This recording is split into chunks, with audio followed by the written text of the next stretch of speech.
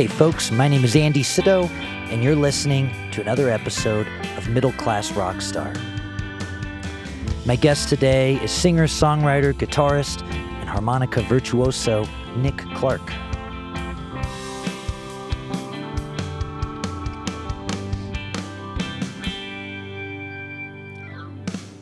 If you've been a listener of this podcast for any amount of time, you've heard Nick's voice because he's been on the show a record number 5 times, 3 times as a guest. He was one of the very first episodes, one of the very first couple. And then I had him on again right before he moved to San Jose for this internship. He was living and still is, living with Kid Anderson and in San Jose and working on records and living there. I think I said living there twice. Anyway, so it was a great opportunity for him. So right before he went out to San Jose, we got on and chatted. And now he's been out there for a couple years, and he just made a record, a children's record that just came out on Little Village record label just a couple weeks ago. So I thought, well, you need to jump back on. But he's been on twice as a co-host, once with David Dondero. David is a wonderful songwriter, and his style is different. It's out there. He's just a very honest and brutal songwriter. But he was a wonderful guest, and then also he was a co-host with Mickey Raphael, who's been Willie Nelson's harmonica player for the last 50 years. So Nick, I naturally needed Nick to ask intelligent questions, and not to just plug the Patreon right off the bat, but one of the special contents in my Patreon bag is after the interview with Mickey, Nick just asked him some harmonica questions, and it's really cool. And that is not available to the public. It's just on my Patreon, patreon.com/Andy Sido. I exploited Nick to get me some Patreon content. I didn't know at the time. Okay, it just worked out that way. Anyway, so Nick has been on the podcast too many times. But I had to have him on again. He's just a very dear friend, and we chat all the time. And he was over at the house, too. He's in town right now visiting his family in Colorado, so he came over to the house, and we did our thing. We went to Old Chicago for old time's sake, had a drink, came back, and did this at like midnight. So here's our conversation. And Nick also asked me some questions, too, because he does what he wants, and he had some things he wanted to ask. And so, yeah, I don't know. It's just a back and forth dialogue. We're patting each other on the back, mostly. I don't know. Anyway, it's great chatting with Nick. It always is. Oh, quick announcement before I forget. I mentioned last episode that there would be a season break. There always is around this time of year. This might be the last episode of the season. I haven't decided yet. I might do one more, but this could be it. And the reason I do it this time of year is I get burnt. I love doing the podcast so much, but I get a little bit burnt out after putting them out weekly for a year, or every other weekly like I was doing for the first couple of seasons. And I just need a little bit of time to take a break and recuperate and get some new guests and stuff like that. But also, this is a busy travel time. So, and I'm going to be on tour solo this time. For the first time, I'm just going by myself. So tour dates, Midwest, mid-August through mid-September. I'll be in Grand Island, Nebraska at Lair of the Swamp Fox. That's a house concert on August 19th. You can look up Lair of the Swamp Fox if you want to. Lair, L-A-I-R, of the Swamp Fox, if you want to go to that. August 20th, I'll be at the Zoo Bar in Lincoln. August 21st, at the Focal Point, a listening room near St. Louis, and then in St. Louis on August 22nd at BB's Jazz, Blues, and Soups. That's also my Dirty 30, turning 30, and I'm going to go see the Cardinals Pirates in the afternoon before my set. I'm going to baseball games on all my off days because that's what I wanted to do. August 24th, 26th, and 28th, I'll be playing at Eddie V's, which is a piano trio deal, piano, bass, drums. I sing and play piano. And on the 24th and 26th, I'll be playing with Danny Gottlieb on drums and Chris Croce, on bass. I don't know who I'm playing with on the 28th. Some great, awesome people, I'm sure. But anyway, so it's a great seafood place, and I enjoy just playing all kinds of songs there, originals, covers, whatever. On August 25th, that's a Wednesday, I'll be at Moxie Nashville downtown at 9 p.m. until midnight. I'm going to go see the Chattanooga Lookouts, I think, on August 29th. That's the Reds AA affiliate. And might go see a show that night. John Moreland's playing in town. Then I'm going to see the Louisville Bats, the Reds AAA affiliate. You know I'm a huge Reds fan. On the 31st, September 1st, I'm going to see the Cincinnati Reds. September 2nd, I'm going to see the Reds single-A affiliate, the Dayton Dragons. So I got like 5 days off there, do some fun stuff. My best friend, Kevin, who gets brought up a bunch. Kevin and Nick are my both best buddies, and I guess I have a few others as well. But Kevin's getting married. He was my roommate for 7 years in Cleveland, so that's going to happen for a couple days. There's the whole week off thing. Then on the way back, September 6th, I'll be at Eddie V's in Detroit, Michigan. September 7th, I'll be doing a house concert in Paw, Michigan.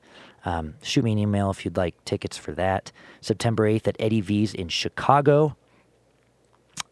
September 9th, Knox County Brewing Company in Galesburg, Illinois. September 10th, I'll be at the Listening Room at the Lark in Hastings, Nebraska. And September 11th, at Bader Memorial Park in Aurora, Nebraska, as a part of an outdoor arts festival. And September 12th at Mummy Hill Winery in Ray, Colorado. It's a great spot for a show. I've played there a bunch of times. Okay, so that's what's going on with all that. Quick thanks to our sponsors. First off, PQ Mastering. Patrick at PQ Mastering, who's been with this podcast since the very first episode. Thank you, Patrick. Puts the finishing touches on this podcast, and for any of your audio or restoration needs, go to pqmastering.com.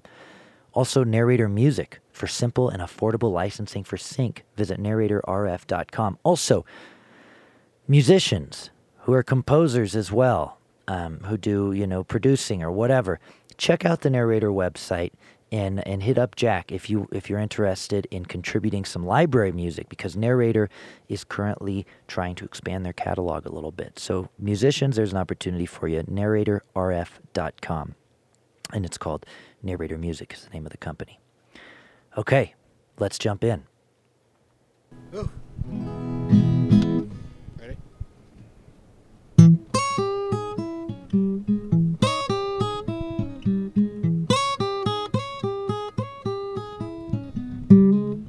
Middle class rock star trying to pay the bills. Middle class rock star trying to pay the bills. Trying to climb that mountain, don't know if I ever will. Middle class rock star, t-shirt with my face on it. And can I swear? Yeah. Oh, I can? People don't give a shit. There we go. That was maybe a little dramatic, but I like the song. Are we going? Did you? Yeah, Okay. we're going. Did you just come up with that when I was in the bathroom? Yeah, I thought it would be cool. Yeah, maybe it's a new theme song. Maybe like an outro or something. Yeah. Or like if you start getting ads, be like plugs in the middle, like in or out of plugs in the middle of the show. Oh yeah, I like that. We have the sponsors. We have sponsors. Yeah. But I mean, like once you get like stamps.com, Yeah, that yeah, big yeah. money. Yeah, right. Squarespace. Yeah. Who doesn't Squarespace sponsor? I don't even know what Squarespace is. What's that one where they drop off food? I forget that one. Oh, the Blue Duck door. Yeah. Blue something. Yeah, there's blue in there. Yeah. In there somewhere. I feel so relaxed this evening. You and I are hanging out. We're hanging out in person. Yeah. Which the last in-person one I did was Taylor Scott a couple of months back, and then before that it was like a year. But Yeah. I feel so relaxed. I do research. Like I talk to you on the phone all the time. I do research for these things. Yeah, you do. I did no research for you whatsoever because Yeah. you're in my brain. I've got like a little pamphlet. Yeah. Page 267, Nick Clark started having self-esteem issues in second grade. Loves his mom a little too much. Man, but also, like, to be fair, like, the other guests that you have, like, most of them you speak, this is the first time you've ever talked to them. Like, you know, we used to hang out a couple times a week, but now we hang out, at least on the phone. We talk on the phone at least maybe 2 or 3 times Yeah. a month, if not a week. Briefly sometimes, but Yeah, we still. talk on the phone. We touch base at least weekly, but sometimes Yeah. it's very quick. Yeah. So, I don't know. But I mean, I like our conversations, Yeah. no matter how short. Agreed. But I do miss the days when you slept on Kevin's couch Yeah. Do you still have that photo? of your butt crack. Yeah. Yeah, somewhere. And butt crack is that's like nicely put. That's like my whole butt is like Yeah. out of my pants. Yeah, that was always so funny because you and Kevin would be up until 4 or 5 in the morning. We'd go out, Yeah. and then like 11:30 we'd get back to the house, and I'd be Yeah. like, "All right, I'm retiring for the night." Yeah. And you and Kev would stay up till 4 or 5 in the morning. Then I'd get up to go running at 7 or something, Yeah. and 7:30, and this happened multiple times. I only got the picture once, Yeah. and you'd be on the couch. Yeah. And sometimes very flattering, sometimes Yeah. less so. And sometimes your pants were mostly off. Yeah, my entire butt was out in that photo. That's Yeah. hilarious. Yeah. I'll But have to it's dig that funny up. you say that the way, because it's called Middle Class Rockstar and it's about music and all that. You describe you going to bed early and then me and Kevin staying up all night. It sounds like we were like watching like cartoons or like The Last Waltz while eating candy. Like it's. I feel not like at but I all. feel like that is the rock star life. Yeah. It's a myth. Yeah. Like that is, like people are like you can't do drugs in your 20s. It's just like you also can't do sugar. Like that will get you also. Yeah. Yeah. Yeah. Anyways. Yeah, I miss him too. I actually, yeah. But you kind of, especially like during the pandemic, at least the first half of it, we were kind of going day by day, and you're like, oh, this thing might go. But then when you saw like this, how serious it was, I felt like people didn't know what to make of it, and so there was this little nuanced feeling of like this might all go up in flames, because during that time, the early part of the pandemic, you know what the #1 movie on Netflix was?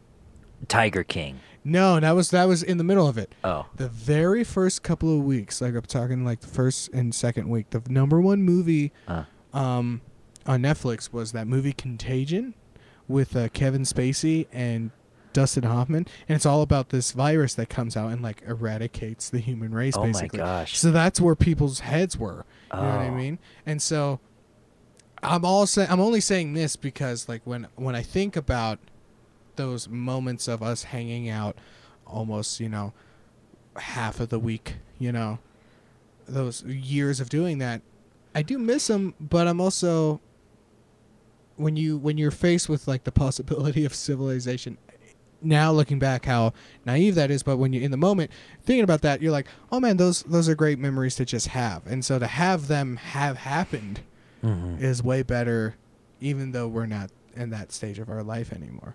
Yeah. That's all I was going to say. Well, It's long-winded. I'm curious what the Netflix show is going to be like that highlights Yeah. this time. Yeah, And maybe it's not, maybe it's like historical fiction or something. Yeah. I know. I feel like this pandemic, if they were going to make a movie about it, it should be directed by Kevin Smith, the guy that did Clerks. Because it was just a big hangout in a lot of ways. I mean, I shouldn't say that. There were some pretty intense moments. And Kevin Spacey can't be in it because he got canceled. Yeah, rightly so. Yeah. One Kevin down. yeah. So many more to go. Yeah, exactly. We'll get to work on Such a tool name. it. Dude, he was talking about that, how Kevin talked about there's an actual show on Our Netflix. Kevin, yeah. Yeah, we was talking about, what's the show? Like, it was like, what was it? Like Kevin is a piece of trash or something. Some on Netflix. Yeah. That's so funny, man. So you just what? It's so great having you here, Nick. It's fun, man. It's awesome. I want to jump into we're going to talk about so many different things in the next however many minutes that I want to jump into the record right away so we don't forget about it. Yeah. You just put out a new record. When first off, is the coolest part of it like all the name dropping rights that you have? I mean, Charlie Hunter played on the record. I mean, what do you? Yeah, okay, no. So to be honest, because it's a children's record. Right. Let's just say that it's a children's family record. It's called "Love Your Life: Songs for the Whole Family," and it really is for the whole family. And so, to be honest, there's multiple reasons because everyone asks, because especially here in Colorado, I've been playing music here since I was 12 years old, and this is my first release. This is my very first actual record. I did an EP, but I never put it online or anything like that. So, is it because my mom did the album art and you didn't like how it turned out? No, I actually just framed it tonight because you dropped it off. Oh, the original art. Yeah. We just framed it. It's I love it. But people ask what made you do a children's record? And there's a bunch of different reasons. Seriously, there's not one specific thing. But I've actually had this idea in the back of my mind for a few years, and it took a long time for me to actively get to the point where I was going to pursue it. And so the fact that it exists, this idea, this passion project, this thing in the back of my head exists, and I went out to try to get it made, and the fact that it's made is the ultimate reward. But then the fact that it came out, my whole thing was I want to make a children's record that's super funky and really groovy and taken seriously. And so I want to get real musicians and to play on it. And the fact that that real musician thing expanded into a way that I didn't see coming, that's just an icing kind of thing, Yeah. That's how I think. Absolutely. Yeah. And I've said this to you, and I said this in the FM radio interview we just did 5 minutes ago, and I'm going to say it again, that this record to me feels like the Shrek of children's music. Yeah. Because you take your kids to the movies. Yeah.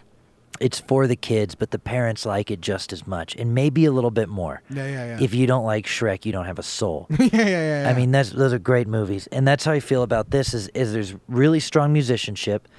It's strong lyrics. I mean, sure, you have a couple silly songs in there. Yeah. But kids need that. Everybody poops. Everybody poops. Everybody poops. It's true. Yeah. How about you? But, yeah. But you also have some really in-depth songs, and then you also have some really, I guess, lighthearted songs. I Love Music. Yeah. At the end of the record is very lighthearted, but the whole thing is quality. I feel like Christian music and children's music, you don't necessarily have to be good at it to put it out. Yeah. You know? Totally. No, I totally, especially with children's music, man. I am a music nerd like you, and so whenever you find a new musical world, you kind of do a deep dive, and they're the kind of the mother of all children's music is this lady named Ella Jenkins, who's 98 years old right now. She's from Chicago, still alive. Wow. And I found her records a couple years ago and really fell in love with what she can do and how serious she takes the musical, element. She does a lot of educational, basic learning kind of songs, where you're counting your basic numbers, counting to 10, you're speaking a few words here and there. But she also has these just songs, and they're very hip, and the majority of children's music since then feels like instead of engaging the kids as equals, as people that are existing, a lot of children's music is to put them off, to get a break from these freaking kids, what I mean? And I don't know. So I tried to make a record that had substance like Ella's music, but also had this quality that you can just kind of cut loose and enjoy as a kid or as a family unit. Did you have any influences, or not influences? Did you have anybody? And I don't mean to trash on children's music or Christian. Well, I don't know. Like, was there anybody that you listened to for children's music where you said, I don't want to do that? You don't have to say names, but you're welcome to. No, so no, there's not necessarily like groups or an artist or anything like that. There's certain presentations that I've seen kind of as I've gotten more familiar with children's music, where there's two types of presentations that kind of rub me the wrong way, where you're kind of I guess pandering isn't necessarily, because that you're trying to win them over, and it's not pandering. It's more like it's like looking down upon kids and their comprehension levels. You know what I mean? Sure. So there's that where you're coming out like hi kids, and they're like, I have an iPad. I've had an iPad since I was 2. Like since I was like -1 years old, I've been around technology. Like, I can do your accounting better than you. Yeah. Stop coming with this like, hey kid. Yeah. So there's that I don't like, and then there's this other thing. It's kind of weirder thing, more sinister thing, where it's like, you're like, you wanted to be a rock star, and it wasn't working, so you became a children's artist, and it's like your presentation is like when you taking the easy way out. Not necessarily just taking the easy way out, but it's like this thing of like, there's a couple of artists that I found recently where they're taking.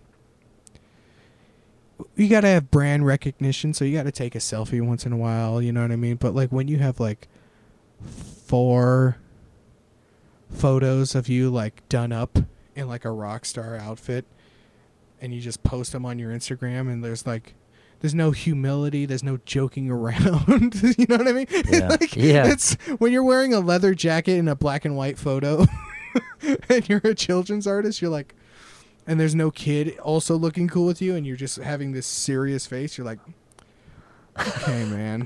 I want to know. I want this exact record. I want a copy of it.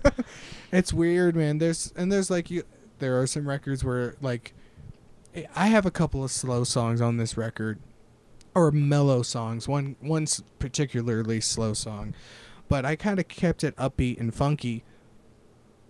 And there's this one album I found where it is all slow piano ballads. And I'm like, dude, there's no way a kid listens to this.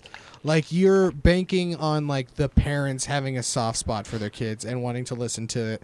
You're wanting to make music for that cry that a parent has on after they drop off their kid at the first day at school. Like, that's what you made an album for? Like, you're just like, dude, that's not doing anything for a little one. You can't call that children's music. Right. Anyways, that's very long-winded. I'm sorry. Well, it's an interesting point that you make. Both of them. Yeah. Okay, but then on the other end of that, do you feel pigeonholed at all? Like, now that you've could you put out a punk rock album next year with curse words all over it? Do you feel like you could do that if that's where your heart was? No, totally, because I could totally do it if that's where my heart was. But in all honesty, the more I think about it, the more I'm like, this feels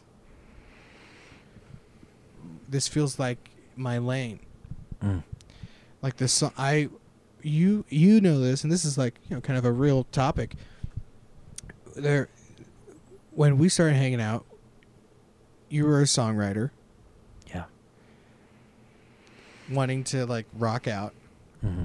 and I was a harmonica player in all these like loud blues rock bands, wanting to become a songwriter. Yeah.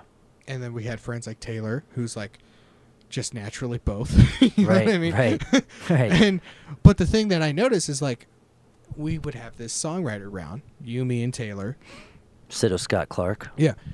And I'm sure you probably noticed, we probably never really talked about this. You and Taylor would show up with new songs if not every week, every couple of months. And I, for the longest time, had like 4 or 5 tunes that I just had and didn't write anything else. You know? Or I would have like... But you would co-write. Co-wrote with me. But I felt like... But I didn't have like a whole lot of... And I would show you new songs, and you're like, that's great. And I never would play them live. You know what I mean? And so... And it took me so long to write a new song in that world. You know what I mean? But maybe it's because being an uncle, kind of a more hands-on uncle with my niece and nephew, knowing that world more than, like, I think most people in their early 20s, you know what I mean? When I decided I want to make this record, the songs kind of showed up really quickly. And then you're thinking, like, oh, it's children's songs, how hard can they be? But I made sure that they weren't just, like, that type of children's song that you can write a whole album, in 30 minutes. Like, I edited lyrics, you know what I mean? I threw out stanzas. I did the work that a normal songwriter does. But I think it's because I had so much insight and passion with being an uncle that, you know, it's like it's that common thing of you write what you know. Yeah. You know? And so, I don't know how we got to this. No. But we're here. Yeah. Dude, as I'm saying, like... I remember if you go back to the very first podcast I ever did with you, I was just like petrified to talk. And now this is like my 3rd one in, and I'm like, now I've lost my train of thought. The first 2 were kind of dark. Yeah. And now you're, I have things going on, so I'm like, I'm a chatty Cynthia. You have things going, and I want to point out that you're the first person to come on the podcast 3 times. 5 times. Okay. You co-hosted twice too. Yeah. Okay, so you've been on 5 times. You're like the Warren Zevon of this podcast. Yeah. To your Letterman. Yes. Well, you just said you have things going on. Yeah. How do you feel in your life different than when you last came on? When you last came on, you were about to head to San Jose. Yeah. So there's one thing,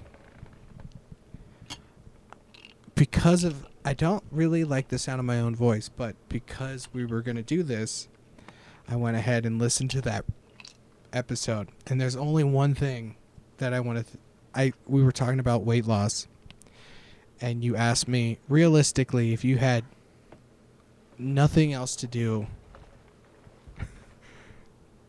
if you only had to focus on your weight, how quickly could you lose the rest of the weight? And I said, about a year. And then a few months later, the world shut down for an entire year. Right. And I didn't lose all of the weight. And I think that was so funny, because it's like, what a not naive, but what a no finger on the pulse, kind of situation. It's a naive question too. Yeah, but to be like, about a year if I had nothing else to do. And then the universe was like, here is nothing. Here you go, Nick. Yeah. Lose that weight, pal. But I will say, it's like, here's that year, but also everything's going to be on fire. Yeah. Good luck. But also you look good. I mean, I was Thanks, bud. Facebook just threw up a picture of us like 7 years ago. Yeah. And there was like 2 of you. Yeah. You know, I mean, like, you've come a long, long way. Yeah. Where are you at with that right now? Dude, like, so I was talking, and it's funny, I forgot that I talked about it on that episode where I talked about being like, trying to be comfortable with talking about being addicted, having an addict kind of association with food. Right. And that is, in all honesty, that's still kind of where I'm at. It's like figuring out the layers of that and not trying to like think about it to the point where you don't become proactive. It's just like, I've been, I have friends that are in recovery for like things outside of food, and the way they talk about it is like, there's an ebb and flow to it that is, I feel like even though I was on the right track with kind of noticing the relationship being out of hand with food, I think I was still a little naive as far as like what it really means to kind of face those things. And so I'm in the process of like facing those things, you know, and trying to have a form of accountability that isn't solely based on your will to do it, because I think if it's all on you, as far as to keep the regiment, it's harder to keep up. So I'm trying to put myself in situations where it may be uncomfortable, but at least that uncomfortableness is for a benefit, for a reason. If you had nothing else to do. yeah. For 2.5 years. Yeah. Yeah, but I want to do this. I don't want this to be an interview as much as a conversation, if that's okay. Well, it's because my show, but yeah, we carry did an on. interview twice. Yeah.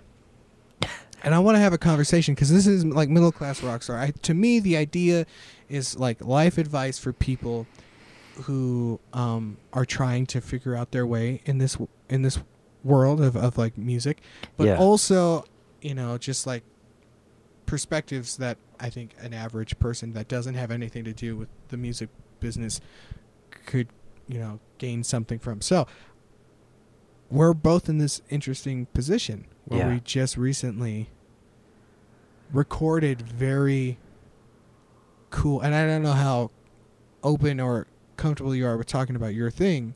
Yeah. But like we both made. You're making me uncomfortable on my own show. Yeah, but No. Let's do it. Let's jump in. I mean, can we say what you did? Yeah. So you recorded an album with Eric Clapton. No, I'm joking. So you recorded an album with Anders Osborne, who like is to me, and I'll tell you wrong if you say I'm wrong. He's your number one influence. Absolutely. Yeah, there are other influences that may hit in moments in your life as much, but I think he's been your number one consistent influence. Absolutely. And he produced a full album for me. For you. That's you know incredible. What I mean? Yeah. Mm-hmm. And so, you know, I think,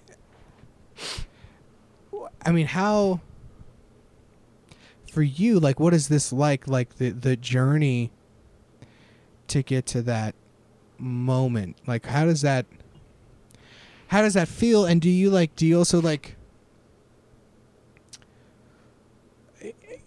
what, there's no way you thought it would look like this. No. I mean, 2 weeks ago, I got back a week ago. 2 weeks ago, we're at the grocery store together. Yeah. Outside of Lafayette, in Maurice, Louisiana. We're at the grocery store together, me and him. Yeah. And he's like, "You like cookies and shit?" You know, and like he literally said that. And we're just walking around the grocery store picking up things. Yeah. You know, he's like, "You want to get a 6-pack for you, for yourself for the week?" And he goes, "Obviously, I don't drink, but get a 6-pack or whatever." We're just walking around the grocery store together. Yeah. Splitting groceries.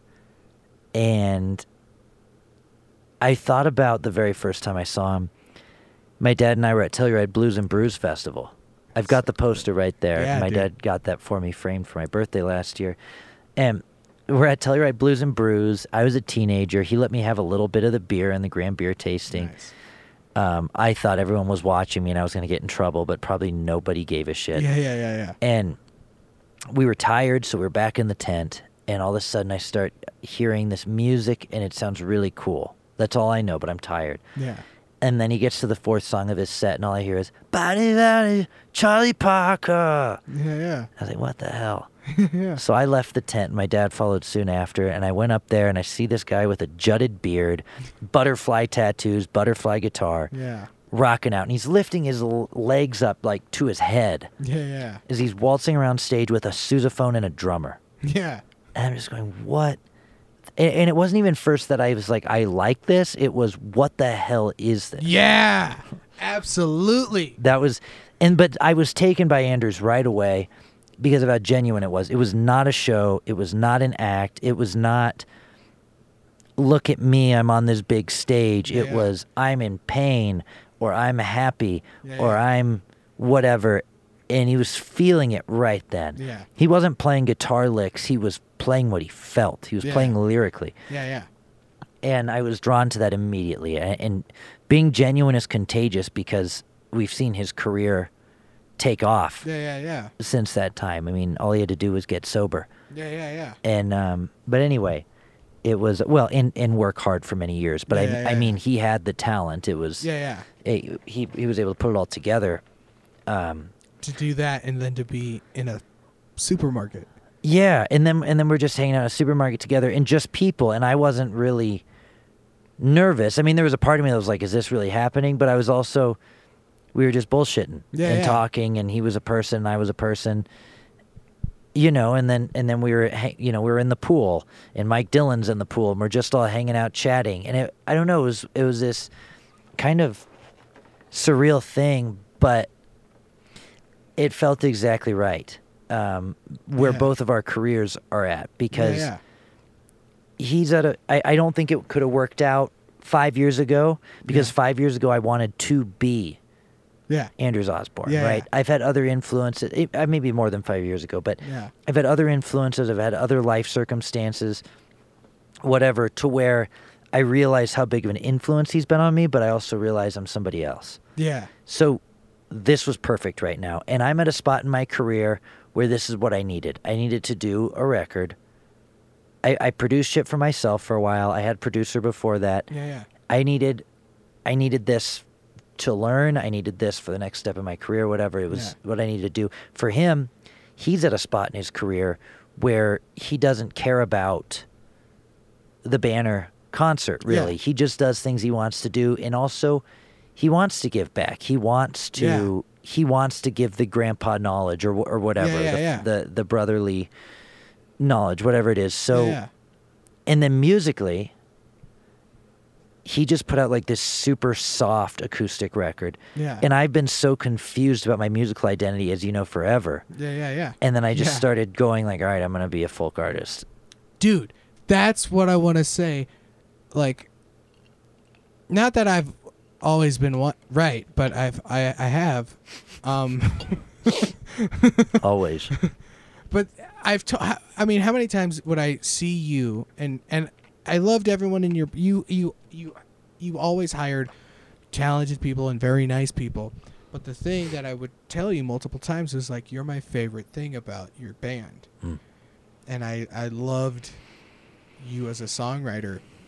And then as a fan of Andy Sito, not just a friend, but as a fan of your music, I understand that growth period of wanting to get out of your element and try to push yourself as far as you can and be like a real rock and roller and just go out there and every night. Not to say that you don't give it your all now, but I feel like you're more concise, and the fact that it's a return to the thing that I think you're really good at, and then to get like this noticeable acceptance from the music world as far as the audience and the promotion side of it.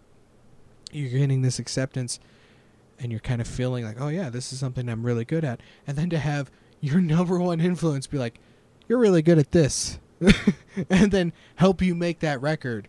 You know what I mean? And as you've naturally come to the conclusion where you're like, yeah, I love rocking out guitars and I love, crash cymbals and stuff like that, but I love it as far as how it helps the song. I'm a songwriter. I'm a folk artist. Yeah.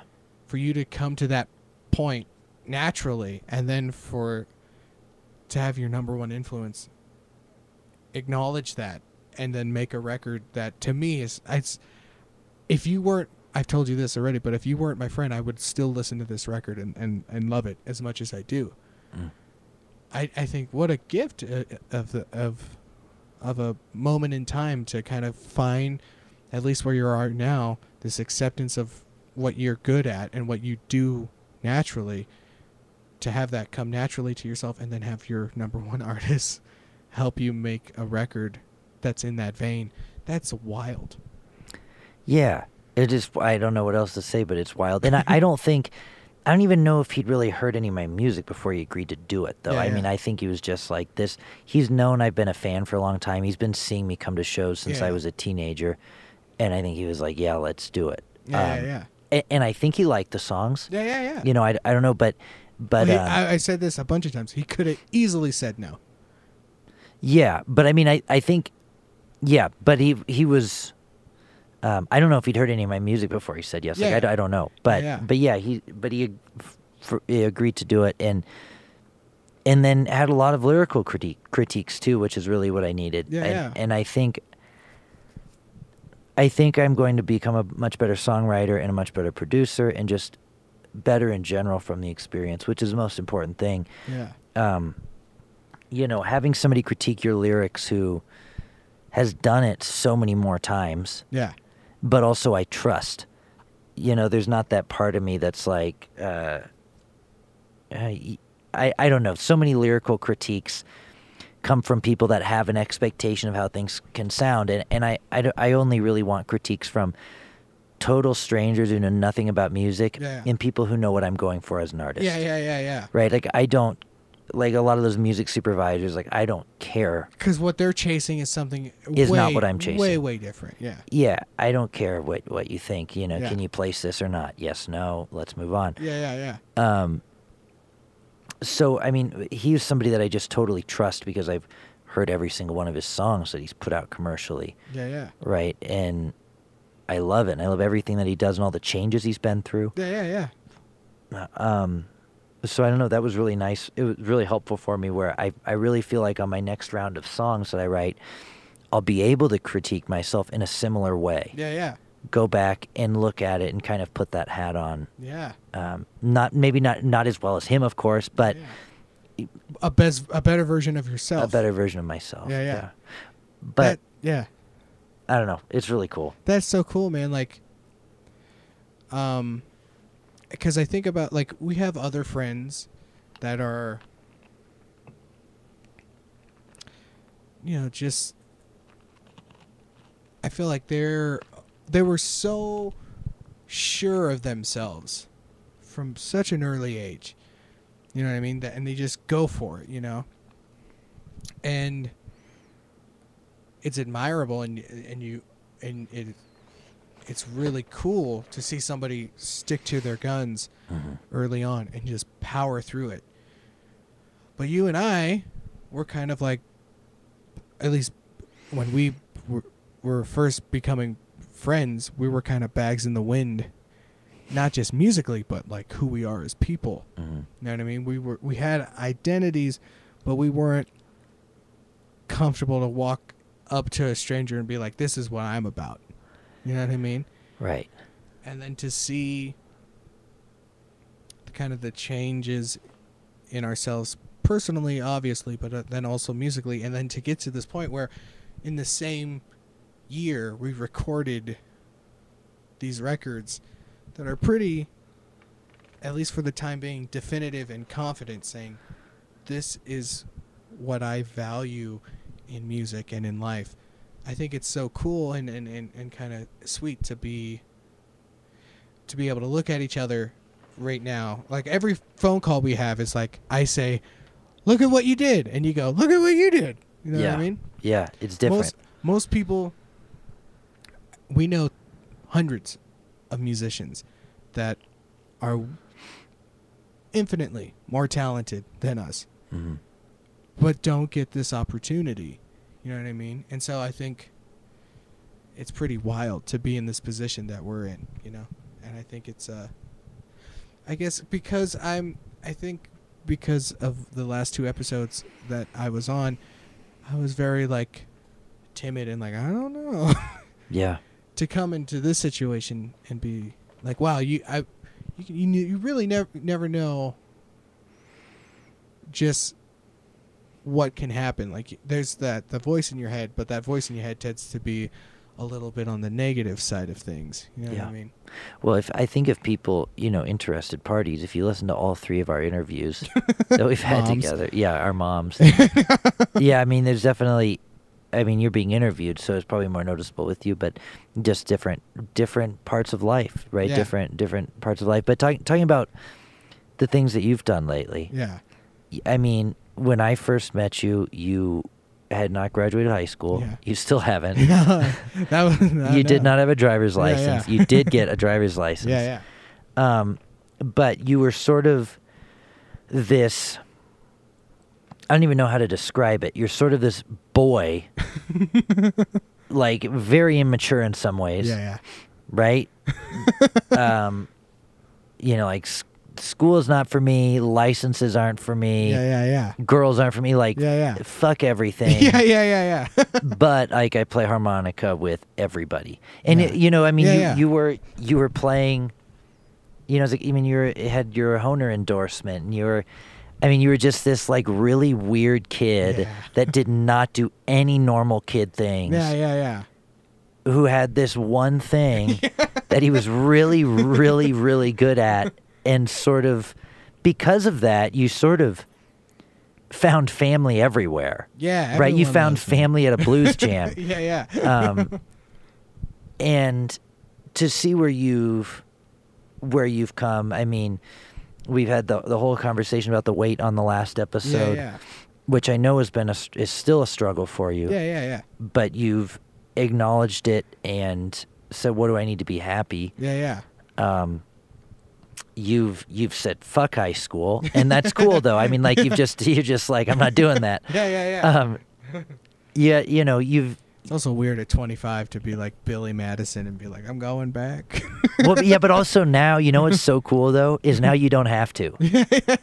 Like, Well, who knows? yeah, okay, yeah, you're right. If the music thing doesn't work out, but I don't know. You've just like evolved so much, Yeah. and you just put out this record that's really good with world-class players, Yeah. and Wow. and doing something that you're passionate about. We never would have guessed when we first met at 16 and 20 or however old we were Yeah. that you were going to make a children's record. Yeah, or that you would be making a folk record with Anders Osborne. Yeah, it's just but you did, Yeah. and that's got to feel good. And you're also kind of a perfectionist in a weird way. Like Yeah.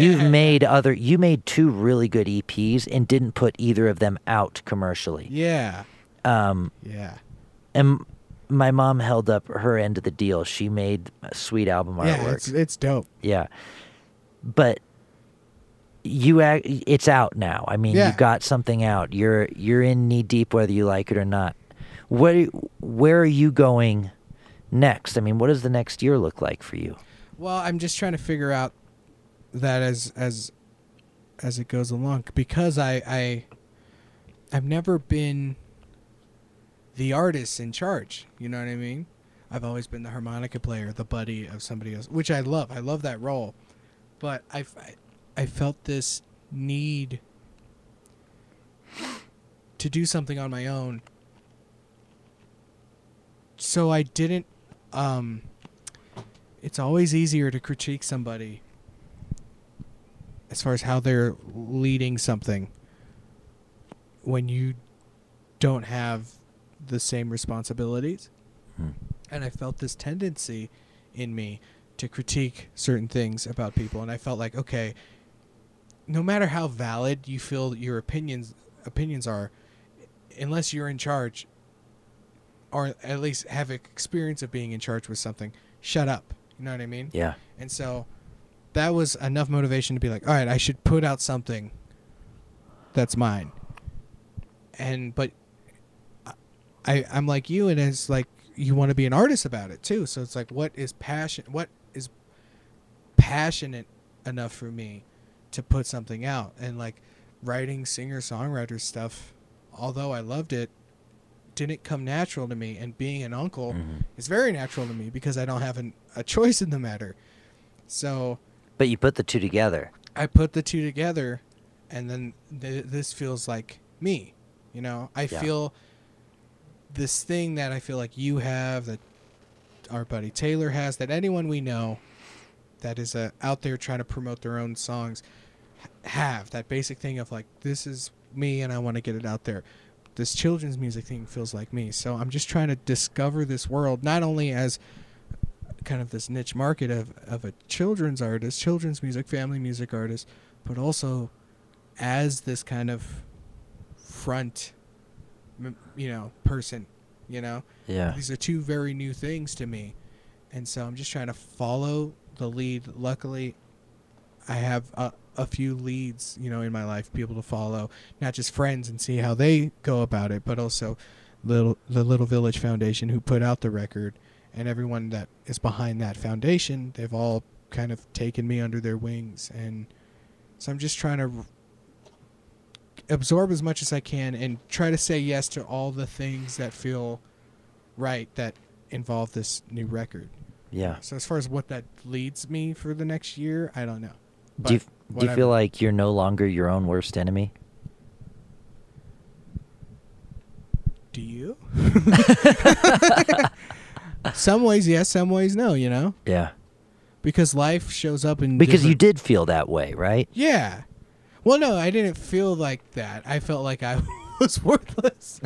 You don't feel like I'm my own worst enemy. You feel Yeah, like sure. You feel like you're worthless. I was putting it in Yeah. commercial terms. Yeah. I know. I do feel a little more on my side. Yeah. Because I feel like I'm not hurting anybody with this music. It doesn't feel, and also doesn't feel arrogant. It just feels, whether somebody likes it or not, I hope the thing that they come across is that it's compassionate and it's not meant for attention. I made it for people to enjoy, Yeah. So, Do you have any expectations, or any? Not even expectations. Do you have any desires, attention-wise? I mean, I know we do this because we have to, and there's nothing else we could do, whether anyone else was listening or not. But obviously, I want to sell out the Bluebird or whatever. Yeah. I mean, where do you sit with that? this world feels like it's bigger than what I'm used to.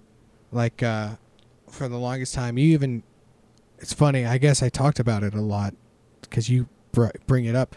Was like, for the longest time, all I wanted to do was play acoustic guitar, harmonica on the rack, and just open for people and just be that guy that opens for people. You know what I mean? Yeah, well, and that was your goal. I remember we'd be sitting around, me and you, or me and Taylor, or AJ was there, and we'd be saying, I'm gonna. Your goal was like, I want to open that tour for Taylor. Yeah. But you never had I'd like to sell out Gothic theater side venues around the country. No, I never did. But now, with the children's music, I feel like there's this potential, and I just want to see. Part of me is still a little gun shy about the whole thing, where I'm like, I don't know, is this world? It's real big. This world I'm playing in now is real big. Mm-hmm. Even though it's like a niche market, to me it feels huge. And so there are goals. Like I'm at the point now where I'm like, because I'm my family is close, very close family. I worry about my niece and nephew financially, and I worry about my parents as they get older. And I feel I think people see the more realistic side of children's music than if I was like, oh, I want to be a pop star. You know what I mean? Which would be hilarious if I wanted to be a pop star. But yeah. So people are a little more like, okay, we can see how that works. You know what I mean? But just because people see it and I can kind of see it doesn't mean that it's a guarantee. So I think a real goal is like to be able to provide for the family I already have, let alone like that theoretical family that people envision, with like a marriage and stuff like that. I already have family to look after, and I would like to provide for them. As far as like lofty goals, I would like to be able to play a festival with a bunch of my friends for families and have it just be a full-on rock and roll circus for kids and their parents. If I can have everyone that played on this record or anything like that, just a bigger sound and just like throw down the way you would want to throw down at a sold out night at Red Rocks. If we could do that for families at least once or twice, just to experience that of bringing it down, bringing the house down, tearing it down for, little ones and their families. I think that would be cool. And then I have like other goals, like, in the back of my mind, I was thinking, this is before I moved out to California, I did have this thing of like, I'd like to make a song for like an art house animated movie for families or something like that, So there's little things like, not little things, but there's things like that don't necessarily come in my mind all the time. I think right now I'm more concerned about like that playing live for families thing. But there are like these little lofty dreams that kind of show up and float around here and there. Mm. I don't even know what to say next. Yeah. I was just thinking about the fact, as you're finishing up, the fact that like there's going to be a spin-off podcast called Conversations with Nick. Because we're going to do this like every year. Well, okay, so I was thinking about that because people might... I also don't want to like bring your branding down. So I'm going to say this. I'm not going to come back on to this thing as an interview or as a conversation or as like a co-host. You don't bring my branding down, Nick. I'm not gonna do it I again. do that to myself. I have 2 more episodes that I'll ever do. Okay. For Middle Class Rockstar. Okay, we'll see. And it's he made it. And it's just like, yeah, now I can do this and look how far anything's possible. Or it's like, yeah, man, I just can't do it. Like, and be the middle class rock star story where it's just like the guy who tried, got to this thing, and then was just like, yeah, I just like got my GED, went to night school. Those are the 2 options where I feel We're like gonna there keep would talking every year. it feels like there would be insight for people that are listening. Yeah. Those 2 reasons. Do you think there's any insight in this episode? I do think so because like I feel like there my own personal progression with the 2 episodes is like I went from like I'm just trying to hang out to like I don't know what's going on to like I made this cool project that I'm really passionate about. And then maybe people who know you or maybe who have kind of gotten a sense of your personality through the podcast and through maybe following your music might have this like, ooh, he's got this thing that's coming. Because honestly, dude, I think this record that you have, regardless of like what happens to it, because that stuff ultimately doesn't matter. Yeah. What you did is something that is very serious and nobody can take it away from you. And I feel like you are the middle class rock star. You are the guy who's trying out everything, trying to learn from everybody, trying to figure out how do I make this work. And to reach this stage in your life as an artist, whether people realize it or not yet, is I think significant.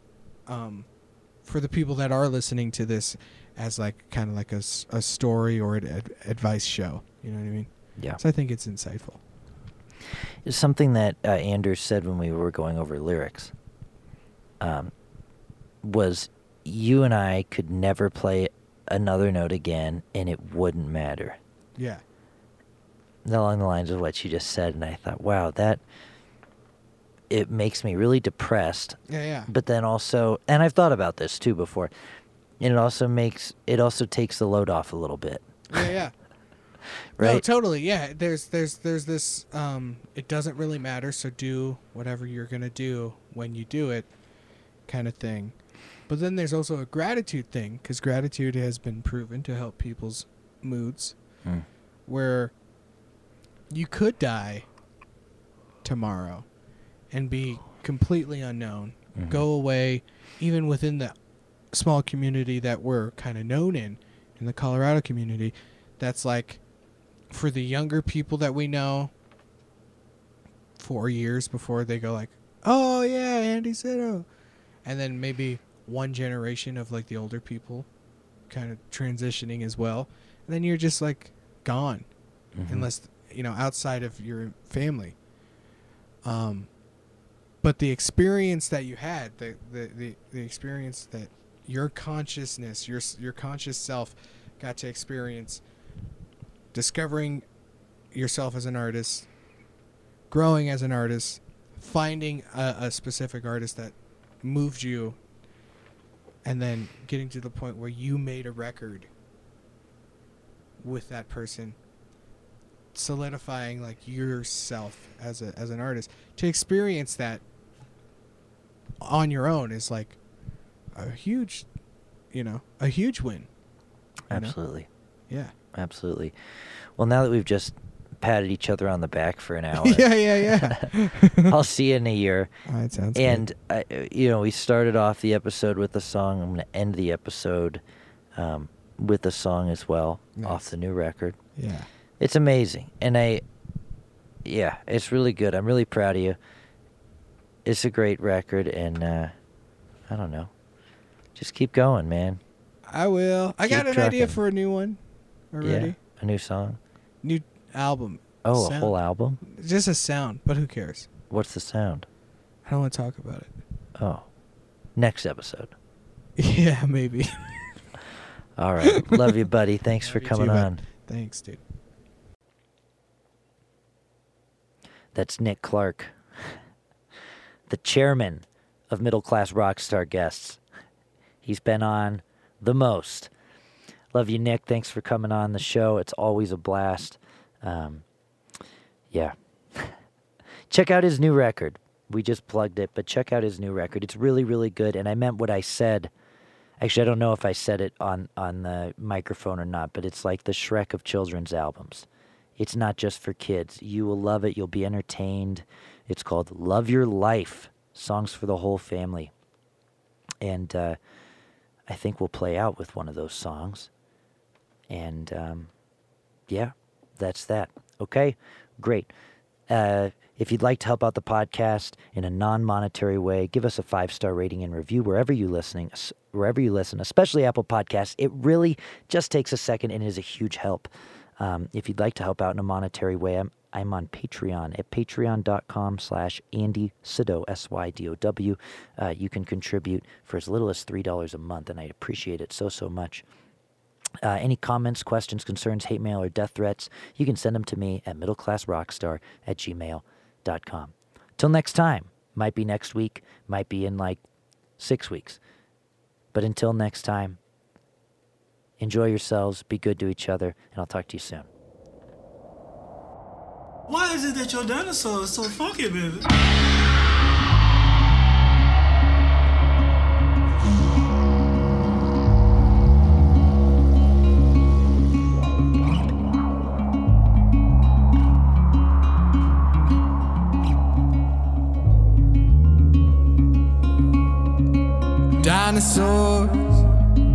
Dinosaurs, where did you go? Do you remember when you rocked and rolled?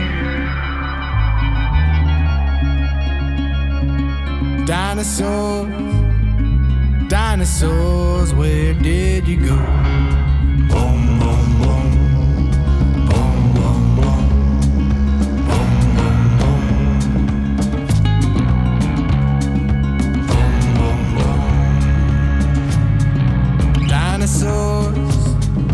Dinosaurs, where did you go? Did you have names like Jada, Emma, John, or Pedro? Dinosaurs, where did you go?